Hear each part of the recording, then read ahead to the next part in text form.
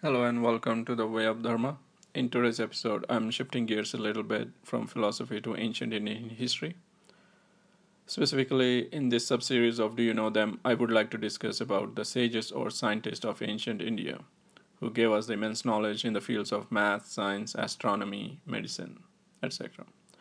In this subseries, we are going to discuss about the famous personalities from ancient India without whom today's world would not have been possible. And when I say would not have been possible, I mean it literally in every sense. And believe me when I say this, I'm not making a light-hearted statement without any thought or without considering what that means. I hope when we discuss about these people and what they gave to India and to the world, you would realize too and come to the same conclusion about their contributions. Today we are going to discuss about Aryabhata 1. He lived around 476 CE to 550 CE. This ancient Indian mathematician and astrologer is credited with the place value system and the concept of zero. He is also credited with inventing the decimal system. With his contribution of zero and decimal places, he changed the face of mathematics forever. This Aryabhatta, author of Aryabhatiya, is a different person from the author Aryabhatta in the 10th century AD, who authored Mahasiddhanta.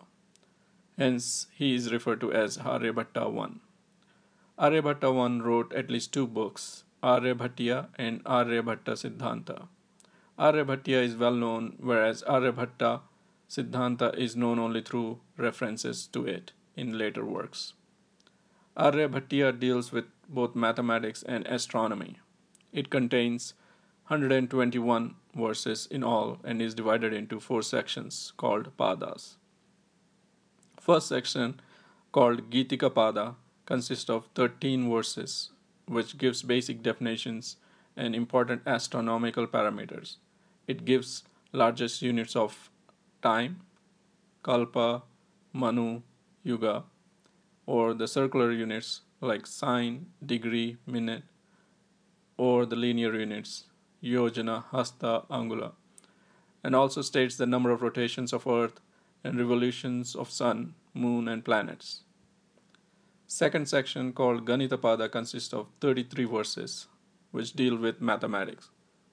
The topics deal with geometric figures and their properties, problems on the shadow of gnomon, linear and quadratic indeterminate equations, calculations of square roots and cube roots, etc. Section 3, called Kalakriya Pada, consists of 25 verses, which deals with the various units of time and determination of true position of sun, moon, and planets. It gives the division of the year, explains the motion of the sun, moon, and planets by means of eccentric circles and epicycles.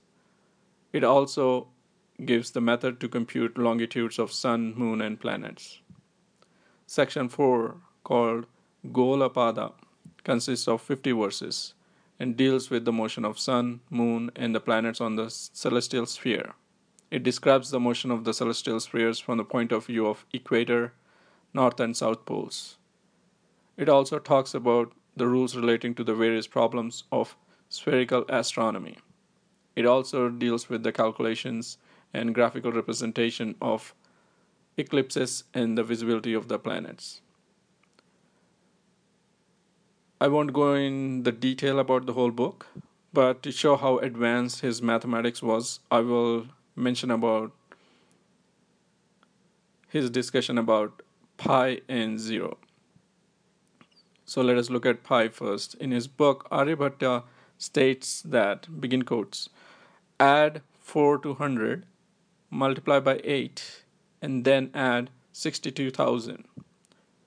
By this rule, the circumference of a circle with a diameter of 20,000 can be approached. End quotes. This states that the circle with a diameter of 20,000 will have a circumference of 62,832.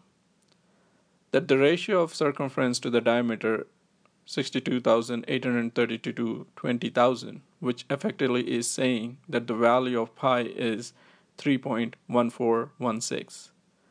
This value of pi is correct to 4 decimal places and is better than the value of 3.141666, given by the Greek astronomer Ptolemy. It does not occur in any earlier work on mathematics and constitutes a marvelous achievement of Aryabhata I. It is noteworthy that Aryabhata I called this value only an approximate. Now to the second example of zero. While he did not use the current symbol of zero, the place value system which is mentioned in his book Aryabhata Bhattiya, he clearly used it as a placeholder for the powers of 10. Aryabhata did not use Brahmi numerals. Instead, he used the Vedic tradition of representing the numbers with the letters to denote the whole numbers and express quantities. According to the French mathematician Georges Ifra, who argues that while he did not use the symbol for zero, that the knowledge of zero was implicit in Aryabhata's place value system as a placeholder for the powers of 10 with null coefficients.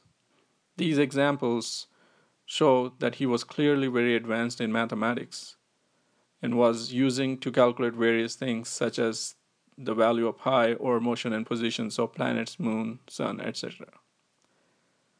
The Aryabhatiya was taken to Arab where it was translated into Arabic by Abul Hasan Hawazi under the title Aryabhata. The Arabians misunderstood the title and wrongly thought it meant 1000th part. It is Aryabhata I, author of Aryabhatiya, after whose name the first Indian satellite is designated as Aryabhata and put in orbit on April 19th, 1975. I hope you all will find this episode informative and interesting. I would like to recommend that you read his book Aryabhatiya to understand further how talented he was and what kind of advanced mathematics and astronomy he was studying and teaching, especially without any of today's advanced support system or computers. It is a truly remarkable achievement. With that, I would like to conclude today's episode and hope this episode was interesting and you learned something new. Please comment what you think of Aryabhata I's contribution. Sarve Jana Sukhino Bhavantu.